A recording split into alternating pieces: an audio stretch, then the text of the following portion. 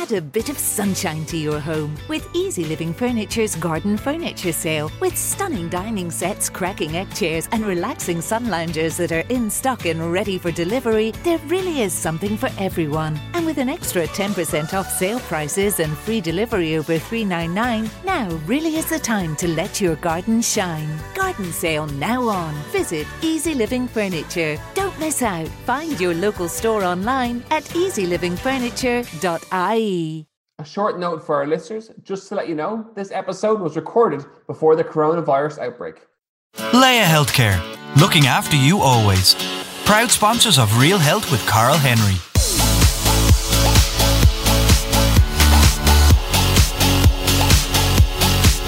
Hello and welcome to Real Health with me, Carl Henry, in association with Leia Healthcare. Folks, on this week's episode, we're covering one of the most forgotten about aspects of health, and that's financial health and financial wellness.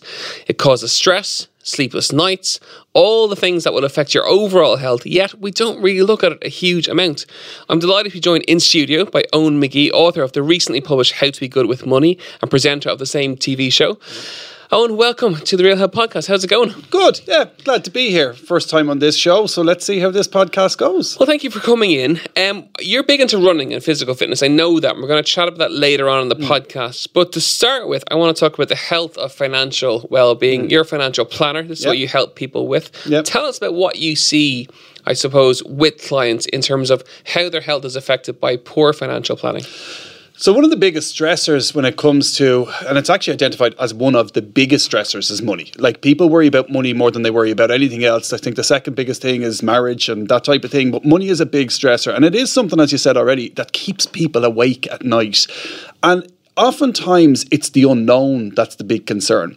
And if I'm looking, and particularly you can see a lot of dynamics with a couple. So when you're looking at a couple, oftentimes you've got one member of the couple who worries about the long term and really worries about the long term and worries about, are they going to have money to pay for bread and milk when they retire? And then you've got the other member of the couple, and it doesn't necessarily be male and female. The other member of the couple will be, forget about the long term, let's just live for today, and we may never make 60 or 65 or 75 or whatever the age is. And that dynamic can be very difficult within a couple, never mind where you've got the individual who may not be in a couple, who can often, depending on the time of day or time of the week, or even the time they are with their pay packet in the month, can have both. So you can have someone who would absolutely be terrified about the long term, but then they're worried about today and tomorrow as well, and they're kind of mixing and matching between it. And actually, one of the biggest things you can do is get clarity around it. So once you have a bit of clarity and you understand where you're going, and actually as a financial planner, that's one of the key things that we're trying to do. We're trying to create a long-term financial plan. That means that you've got your long-term financial future looked after, so that you can enjoy today. Not even look after today, but you can enjoy today safe in the knowledge that the long-term is looked after. So if it's a couple, you have both sides of the coin being looked after. But if it's an individual who worries about both, because it tends to be a case, if we have individuals as clients, what tends to be is that they have to worry about both. They have to be concerned about not enjoying today enough, and they have to be concerned about the long term, because nobody else is there to be the yin and the yang on it. So it is a real stressor. And that's the people, I suppose, who have money, who are okay with money. These are still big stressors for them. But then you've got the people who don't have the money, and they're just worried about the day-to-day. How am I going to get to the end of the week, to the end of the month, whatever the case is, and their money's not stretching as long. Like there's a lot of month left at the end of the pay packet, and they're really struggling with that. And that can be a real stress. And sometimes, again, if you bring back to the couple dynamic, if one person is carrying all that weight, it can be a real stress on the relationship. It can be a real stress, and I'm taking all this responsibility here. You need to take some of the responsibility. And oftentimes when you engage with a couple like that, what you'll find is one of them has actually stuck their head in their sands. Oh, he looks after that, or she looks after that, and it's nothing to do with me, but it is. And you need to bring it back on the table. But all of this stuff is much, much better when you've got clarity around it. All of this stuff is much, much better when you communicate about it. And it's the communication and lack of clarity that causes all of these problems. And most things actually can be fixed. Most things. Sometimes you're just in an awful position, but even when you're in an awful position, there's still ways of fixing it. So no matter how bad it may seem, there are ways around it. And the other thing just to think about is it's not even how bad it might seem. don't think that, like, keeping up with the Joneses is a big problem when it comes to money, right? Don't think just because someone has a nice new car, the house looks lovely, that they don't have just as much stress on their shoulders as you do if you don't have the big car and the nice house and the big salary. There's a thing called Parkinson's Law, right? And what Parkinson's Law says is if you have an hour to cut the grass, it takes an hour. If you have 3 hours to cut the grass, it takes 3 hours. If you make 20 grand a year, you spend 20. If you make 200 grand a year, you spend 200. And actually I mentioned in the book, I have one client at one stage who lost a significant amount of salary. Like they're really high earners, they were making a lot of money, and the household income dropped by about 200,000 euros. They still had about 300,000 euros coming into the house, but they were suffering just as much as someone who had gone from 80 down to 50 grand a year.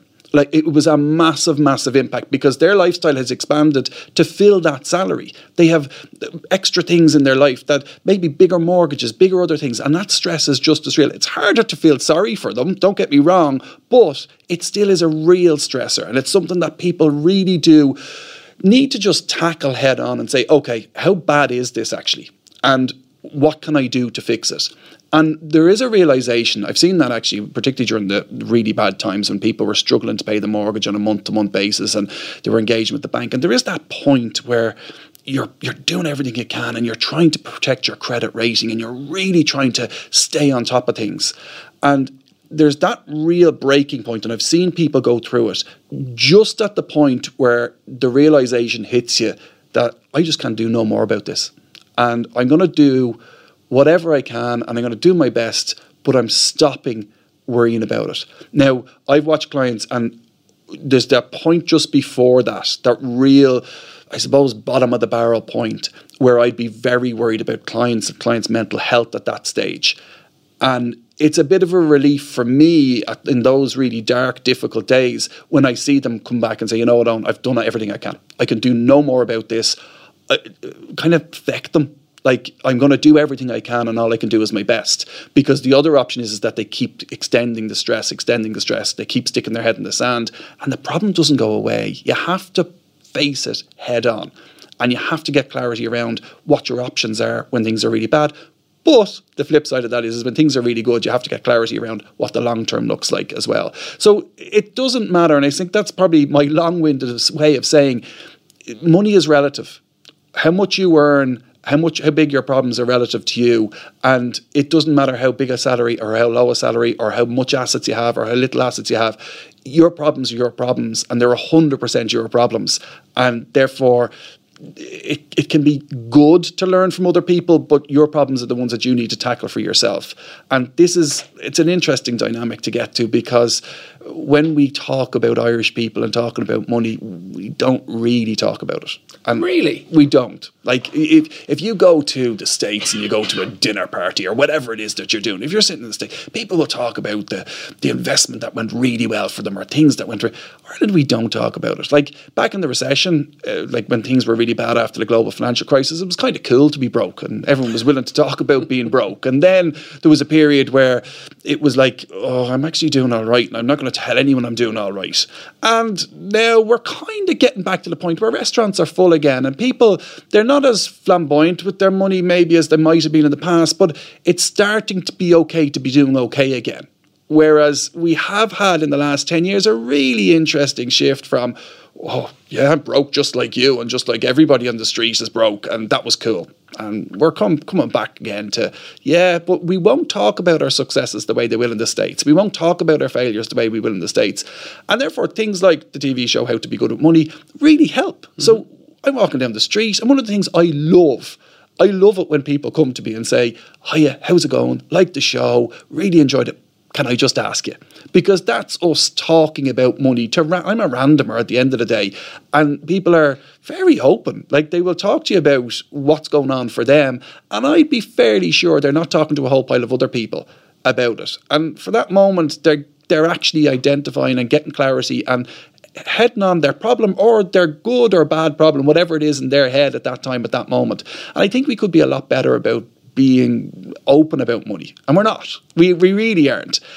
And that comes with not just being about the successes. There's probably an element of our society who will be happy to talk about the good stuff that they did. Like, I invested in Bitcoin and I made a fortune. Yeah, I know, but like... And then you stuck it in a fishing rod and the fishing... the story of the drug dealer whose fishing rod went missing when he was in prison and he lost the password for his 52 million Bitcoin. Yeah, did he? I'm not sure I believe that, but whatever. But my point is that, like, we'll all talk about the Bitcoins and how we did really well on that. But for every one of those stories, there's 9 people... for every one, there's 9 who have done miserably badly and won't talk about it.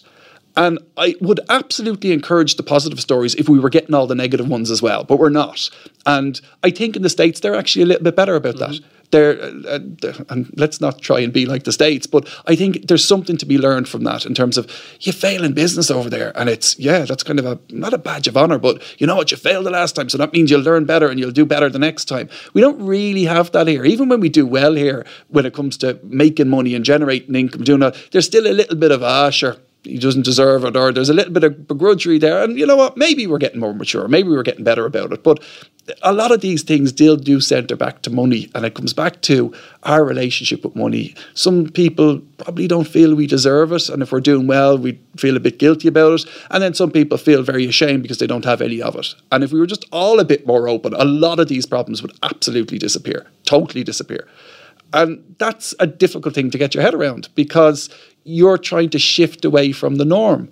And if we just all shifted a little bit, it would make an awful, awful big difference to how we feel and interact and how much money impacts our mental health. And that's the reality of it. So I suppose in a nutshell, what I would be saying is that money is a huge stressor. A huge stressor because we don't talk enough about it, because we think we are worse or much better than everybody else is.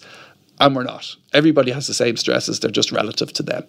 And to start to improve that, whether you've got a good bank balance or a bad bank balance, presumably it starts the same. And I know from watching on the TV show and having a look through the book, there's 4 key, I suppose, kind of pillars that you base everything on. And the first of which is day-to-day expenses and the basics. Yeah. Tell us a bit more about that. So day-to-day expenses, one of the things that people would say to me, if there was one thing I could change about my finances, if I could just do one thing to make everything better, what would it be? That would be become more conscious. And what I mean by that is, and there's a little challenge I would often give people. So I do a lot of corporate speaking, and I was in transition year students this morning. And the challenge that you'd often throw out there is for the next week, every time you spend money, take out your phone, take out the notes section and write down, I don't know, like €6 sandwich, whatever it is, right? You write it down. I'm not asking you to change your habits at all. I'm just asking you every single time you spend, write it down. And then a week from now, take out your phone and look at where you spent your money.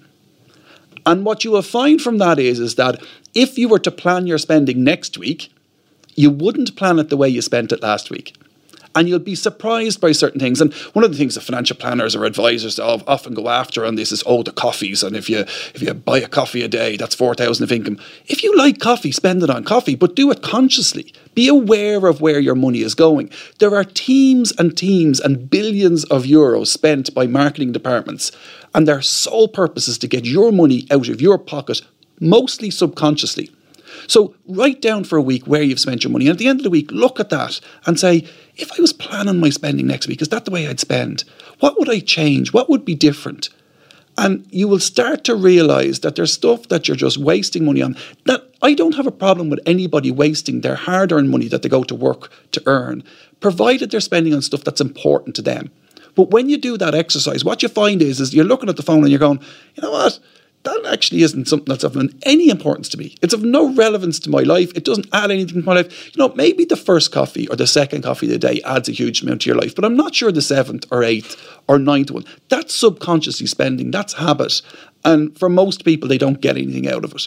But I'm not saying that the coffee is the thing you go after. I'm saying that you make decisions based on the way you want to spend your money. And once you start to become conscious on the little things, the bigger things start to become much more conscious as well. And people often say, I just have so much to tackle with my money. What am I going to do? Tiny, tiny things that make massive impact. And it's no different than you when you're working with private clients with their fitness. Tiny things repetitively just keeps going. It's like a food diary. It's the very same thing. Yeah. And that's a much better example than their fitness thing. The food diary alone is no different than a budget. Budget is another word. When the day-to-day spending, I hate the word budget because budget means you're setting yourself up for failure. What most people do when they set a budget is they say, this is the money I'm going to have coming in and this is the money I'm going to spend. And guess what happens then? Life happens and something like the car breaks down or the washing machine goes or whatever, and all of a sudden your budget's out the window and you're going, okay, so I'm a failure. I'm not good at this budgeting stuff. I much prefer to use, it's a slant on words, but spending rules is a much better way of doing it. And what I would say is never plan for the money that you have coming in. Plan for the money that you have right now. What's in your bank account right now? And I use an example in the book about you've €100 on a Friday afternoon and you're hoping to get till Monday. Just take a little drink. Yeah, go for it. You've €100 in your bank account on Friday afternoon and you're not getting paid till Monday. Now, you have two choices. You can go through your weekend and hopefully make it to Monday. And you can spend on whatever you want. Or you can sit down and say, okay, there's my €100. I know I want to spend €25 on diesel. I want to spend €25 on a takeaway for the kids. I want to spend €25 on swimming on Monday afternoon for the kids. And, I don't know, a bit of grocery shopping. Now you've actually given every euro that you own a job. And you know where it's going. Now, if something happens on Saturday, you get a puncture or whatever else it is, now instead of just saying, oh sure, if I spend €12 fixing the puncture, I have €88 left and I'll be grand. Now you're saying, okay, where am I taking the €12 from? Am I going to take it from the groceries? Am I going to take it from the takeaway for the kids? Where am I taking it? And you're making conscious decisions. And you know what else? You actually feel empowered and controlled about how you're spending your money and you're conscious about where it's going. Because it's not nameless. It's something that you've given all your money a job to, so now you can start to move it around. There's some lovely other ones that you can really get on the day-to-day spending ones. One of the ones I love is Hick and Click. Have you ever heard of Hick and Click? Brendan Courtney drew my attention to Hick and Click. Thursday evenings at 9 o'clock, online shopping is at its highest. And let's just be totally non-2020, year 2020 here. It's mostly women. So they have a little glass of wine, they go, Hick and Click. Right? So that's what Hick and Click is. So just be careful of that. And the only way you can negate Hick and Click is, what's happening is Thursday afternoon, Thursday evening, you had your glass of wine, you're starting to relax, and they're going, I'm going out this weekend and I have nothing for it. And it'll be delivered tomorrow if I order it now. So 9 o'clock on a Thursday is shown to be Hick and Click time. Interestingly, one of the key ways you can stop subconsciously spending or letting the marketing department win is don't save your credit card details, your debit card details on your favourite website. I remember I was giving a presentation to a group of women actually. I was talking about Hick and Click and don't save your credit card details. And one of them says, oh no, I don't save my credit card. There's only a couple of sites I save it on. And I said, what sites are they? Oh, just my favourite ones. Right? That's kind of against that's defeating the purpose. Don't save your credit card details to particularly your favourite sites. Put that little barrier. Make yourself get up off the couch and walk over to your wallet and take your money out. If you know your credit card details off the top of your head, it's time to change the credit card. Right? So just be careful about how easy you make it for yourself. We had someone on a TV show, Brendan Courtney and I did a show before How to Be Good at Money called This Crowded House. And we had a girl on that who was big into her online shopping, really enjoyed her online shopping, but also did a lot of in-house shopping, walking into a shop and buying the stuff. And I know it's anecdotal, but this was an interesting, because I would call this girl a professional shopper. Like she had lots of stuff with still had tags on it, right? And it was quite anecdotal, but what I found was there was one shop she really loved, and she shopped online with it, and she shopped in store. When she shopped online, she spent 3 times as much as she did when she did in store. Think about it. You walk into a shop. First of all, you have to get there. And you're thinking, can I, will I, do I want to? Then you walk in, you pick up the item. Yeah, can I, will I, do I want it? Then you're kind of feeling the material. Do I really want it? Then you're going in, maybe trying it on. Then you're standing in the queue. And then you get to the top of the queue and you're actually thinking about handing over the money. There's a whole pile of barriers there. Whereas click, and you're done. Like that's it. So just try and create some barriers for yourself when it comes to online shopping and spending. Yeah, so basics, have a look at it, assess it, track it, and see what, own the purchase, for want of a better word, and consciously own it. Second step then is borrowings and things that you owe. Yeah, so we call it happy debt and crappy debt, right? So happy debt is mortgages. Look, it's difficult to buy a house. If you can get yourself a mortgage and get your deposit together, it's unlikely that you're going to get through life without a mortgage. If you're going to buy a house, do it without a mortgage, right? Unless you're getting serious help from somewhere. So mortgages, that's happy debt. That's fine. It's the cheapest debt. the really easy way of measuring a loan and how expensive it's going to be, the easier it is to get, the higher the expense rate is going to be, the APR is going to be, in simple terms. So a mortgage is hard to get. It's going to be the cheapest mortgage, cheapest interest rate you're going to pay. Then you start moving on to crappy debt. And crappy debt is one of those words I always kind of cringe when I say, but you know what, that describes it. I want people to cringe when they think about personal loans and car loans and credit cards and you know what else? Online shopping, the type of hick and click stuff that you do.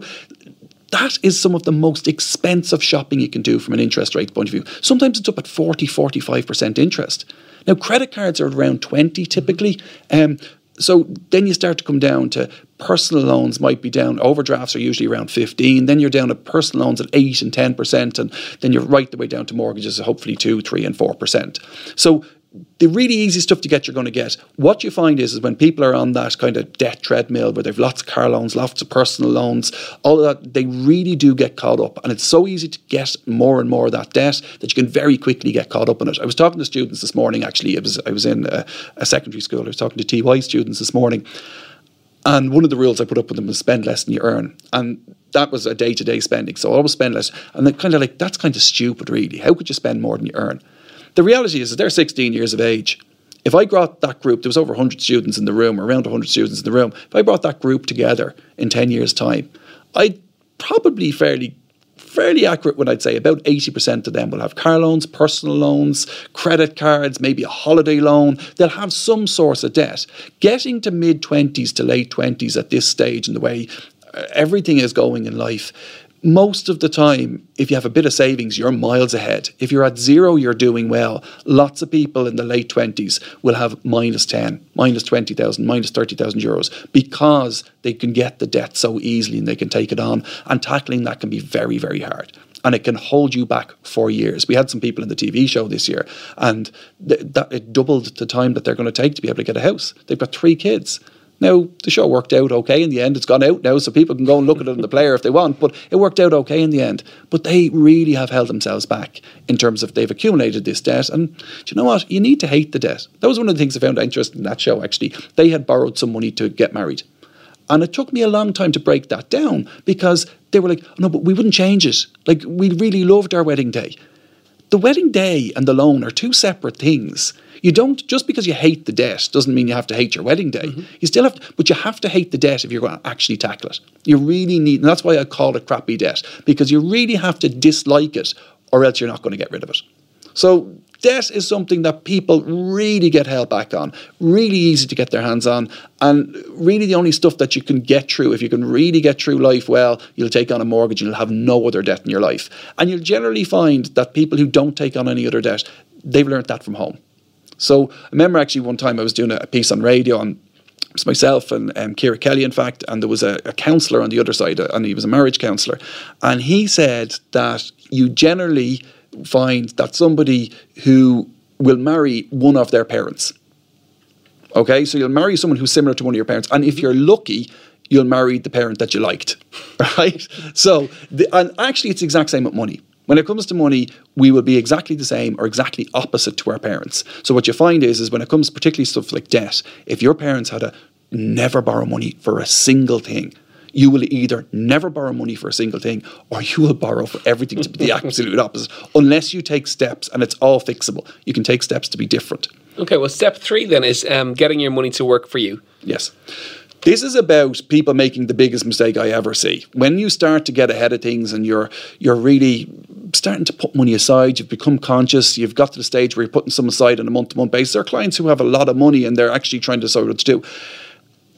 And they use, the biggest mistake they make is they use short-term vehicles for long-term goals. A short-term vehicle is a bank account. If you're going to spend your money in the next 5 years, you use a bank account. And tough, you're going to get a crap interest rate at the moment. Okay? But a long-term goal should use a long-term vehicle. The perfect example of that is child benefit. If people can afford to save the child benefit, what they will do is that they will put it aside. They might put it on Post or Credit Union or a bank account. That's a short-term vehicle. That money is not going to beat inflation.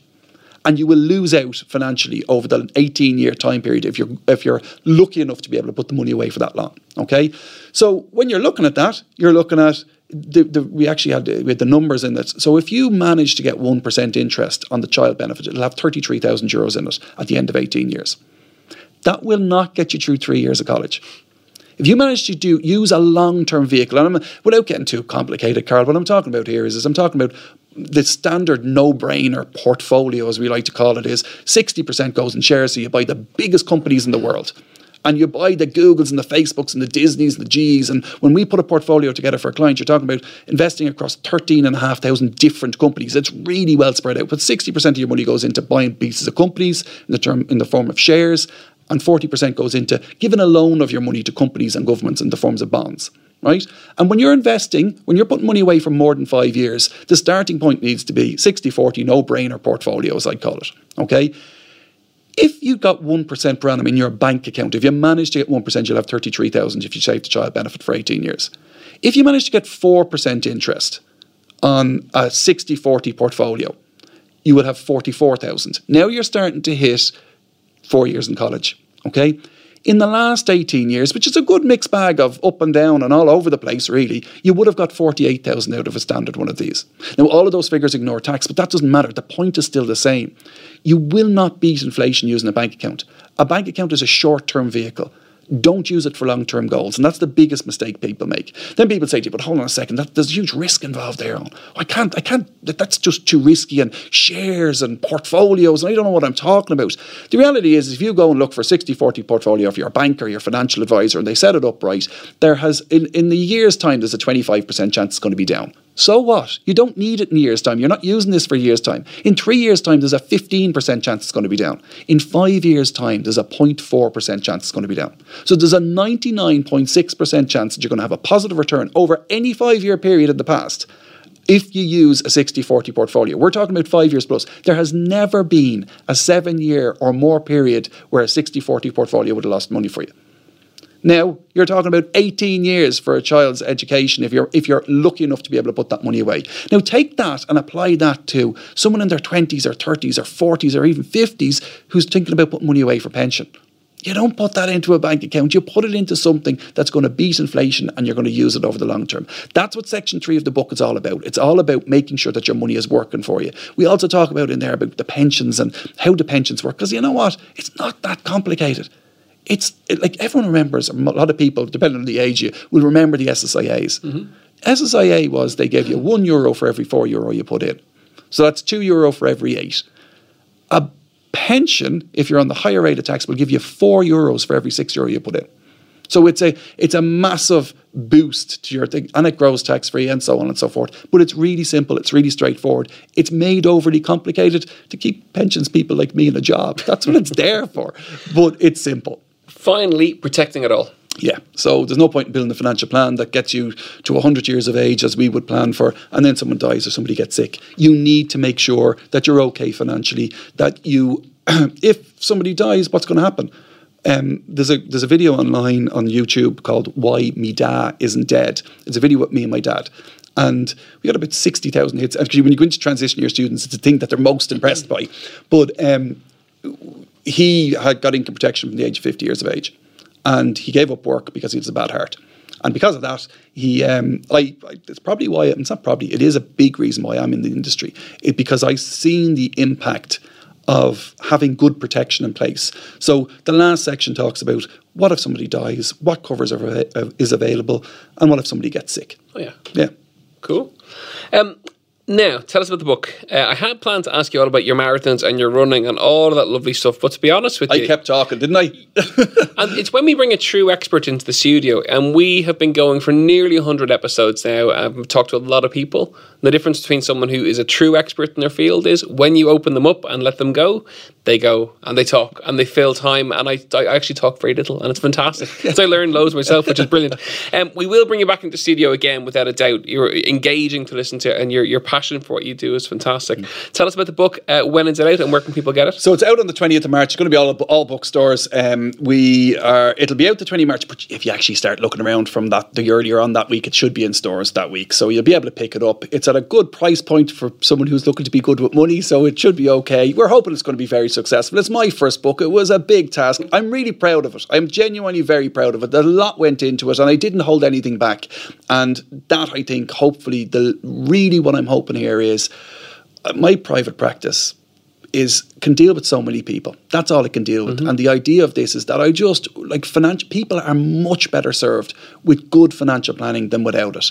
And what I'm hoping this book will do is that anybody who picks it up, doesn't matter what walk of life you're in, that you're going to get something from it. And you're going to walk away much better informed at the very least, to be able to tackle your finances and to be able to get the most out of them. Not just tackle them, but get the most out of them. And that's really what I'm hoping for the book. So it's out on the 20th of March officially, but you'll get it probably the week before that in the bookstores. And really looking forward to see how it goes. Well, congratulations on the book. Thank you so much for joining us. And we will definitely have you back in studio in the near future. No doubt about it whatsoever. Eoin McGee, thank you so much for joining us on the Real Help podcast. Folks, I really hope you enjoyed that and took some simple, effective tips around your finances. And the book is available nationwide as well. As ever, you know where we are at Carl Henry PT on Twitter and on Instagram. Any questions or any feedback, you know where we are. And don't forget to rate and review. Have a wonderful week. Apply those tips. Improve your finances. And we shall see you next week. Slán go fóill.